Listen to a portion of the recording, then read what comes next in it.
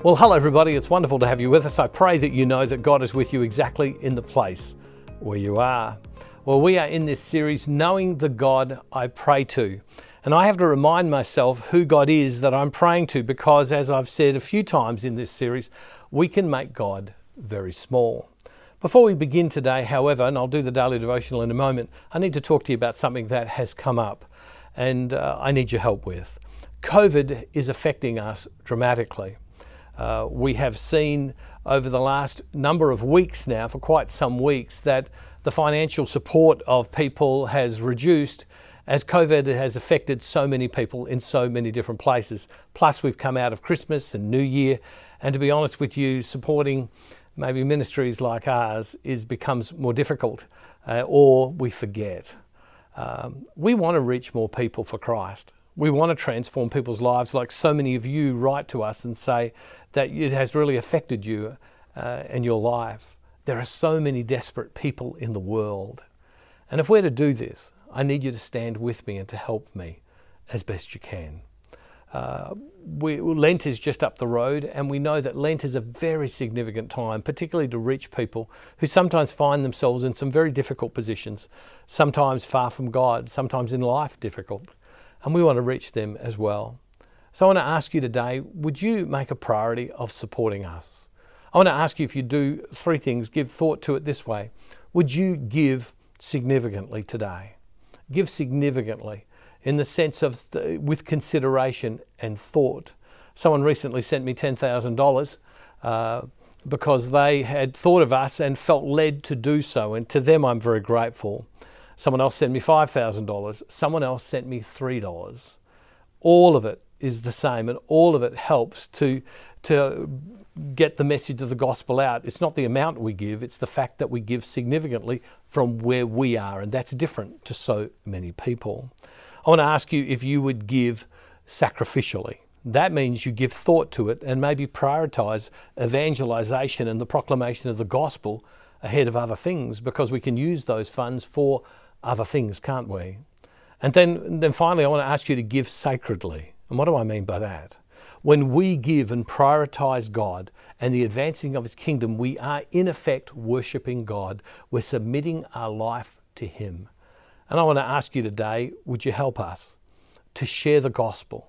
Would you give significantly? Would you give sacrificially? And would you give sacredly, that it would be an act of worship? It's not about the amount you give, it's the fact that you give thought to what you give. And for some that might be more, and for some that might be at the surface level very little, but it's equal to the far more amounts that other people are capable of giving. I need your help, everybody. So if you could go to this address on the screen, or go to the Give tab. Maybe you can give someone who can give on a regular basis and become one of our Faith Builder partners, which many of you are. I'm grateful for that, so that the gospel can continue to go on. Let me just pray, and then we'll do the daily devotional. Lord God, we always know that whenever we talk about giving, that it's almost essential that we pray, because we're not just paying bills. What we're doing, God, is allowing the kingdom of God to be advanced in the world. I pray, Lord God, that the truth of the gospel says that we are all blessed when we give, that we experience blessing in our life. Bless every person right now, Lord God, who hears the cry of my heart in this difficult moment and hour, Lord God, that we need their help. Father God, bless everyone who would come and help us. And Father, we make this prayer in the name of Jesus through the power of your Holy Spirit. Amen. Well, in our daily devotional today, I want to talk about the fact that God is all-knowing. The God we pray to is all-knowing. The truth is, God, there are no secrets from God. Every aspect of your life, God knows. God is complete and absolute in Himself. Nothing can be added to God. Nothing can be taken away from God. God is perfection. God knows all things. God doesn't forget anything that has ever happened in our life. God is never unaware of where we are, both in mind and heart and spirit at any time. God knows all things. Now, in the book of Hebrews, in chapter 5, verse 13, it says this: "And before Him no creature is hidden, but all are naked and laid bare to the eyes of the One, to whom we must render an account. Again. And before him no creature is hidden, but all are naked and laid bare to the eyes of the one to whom we must render an account. Nothing is hidden from God. Nothing is hidden from God. Now, people have said to me, oh, gee, there are things that I did in my past. I speak to women sometimes who come and say, you know, there were things I did when I was a teenage girl and in my 20s, I just wish I hadn't done. And there are men that say, that's still going on now in my life. I wish I hadn't done. The scriptures promise us that God is has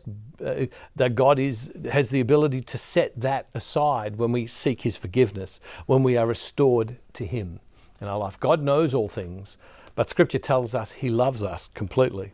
In Psalm 139, a very beautiful passage of scripture, and I would really encourage you to read this if you have time. It says, O Lord, you have searched me and known me. There's nothing hidden from God. You know when I sit down and when I rise up. You discern my thoughts from afar. You search out my path and my lying down, and are acquainted with all my ways. Think about that. There's nothing that God is not aware of about you. You can't be secretive. I sometimes meet people who have secrets. Yet with God there is no secrets, for he knows all things. Verse 4, even before a word is on my tongue, O Lord, you know it completely. Even before it comes out of our mouth, God knows. You hem me in, behind and before, and lay your hand upon me. Such knowledge is too wonderful for me. It is so high that I cannot attain it. Where can I go from your spirit, or where can I flee from your presence? If I ascend to the heavens, you are there. If I make my bed in Sheol, you are there. If I take the wings of the morning and settle at the farthest limits of the sea, even there your hand shall lead me, and your right hand shall hold me fast. See, when we pray to God, we pray to a God who knows everything about us. We pray to a God who is all-knowing of all things. Scripture tells us that God knows the future, God knows the present, and God knows the past. But not just does he know the past, the present, and the future, he knows all of the past, the present, and the future. Nothing is hidden. Our thoughts, our words, our heart.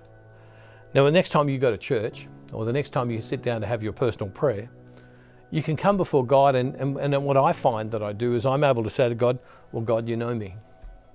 You know everything. You know where I've been a great guy. You know where I've let you down.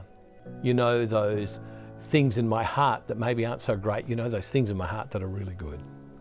You know the hidden desires I have within me that sometimes I even find hard to share with others. You know everything.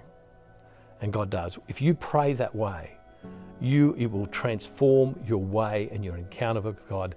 And so the God you pray to, you might say, is the God who knows everything about you and loves you exactly in the place where you are. Loving Father, I thank you today that you do know everything. You love and care for us. And we give you praise, we give you thanks, and we give you glory. Thank you for your love. And Father, we make this prayer in the name of Jesus through the power of your Holy Spirit. Amen. Thank you, everybody. Thank you for your support. I'm very grateful. God bless you. See you next time. And don't forget, wherever you are, God is never far from you.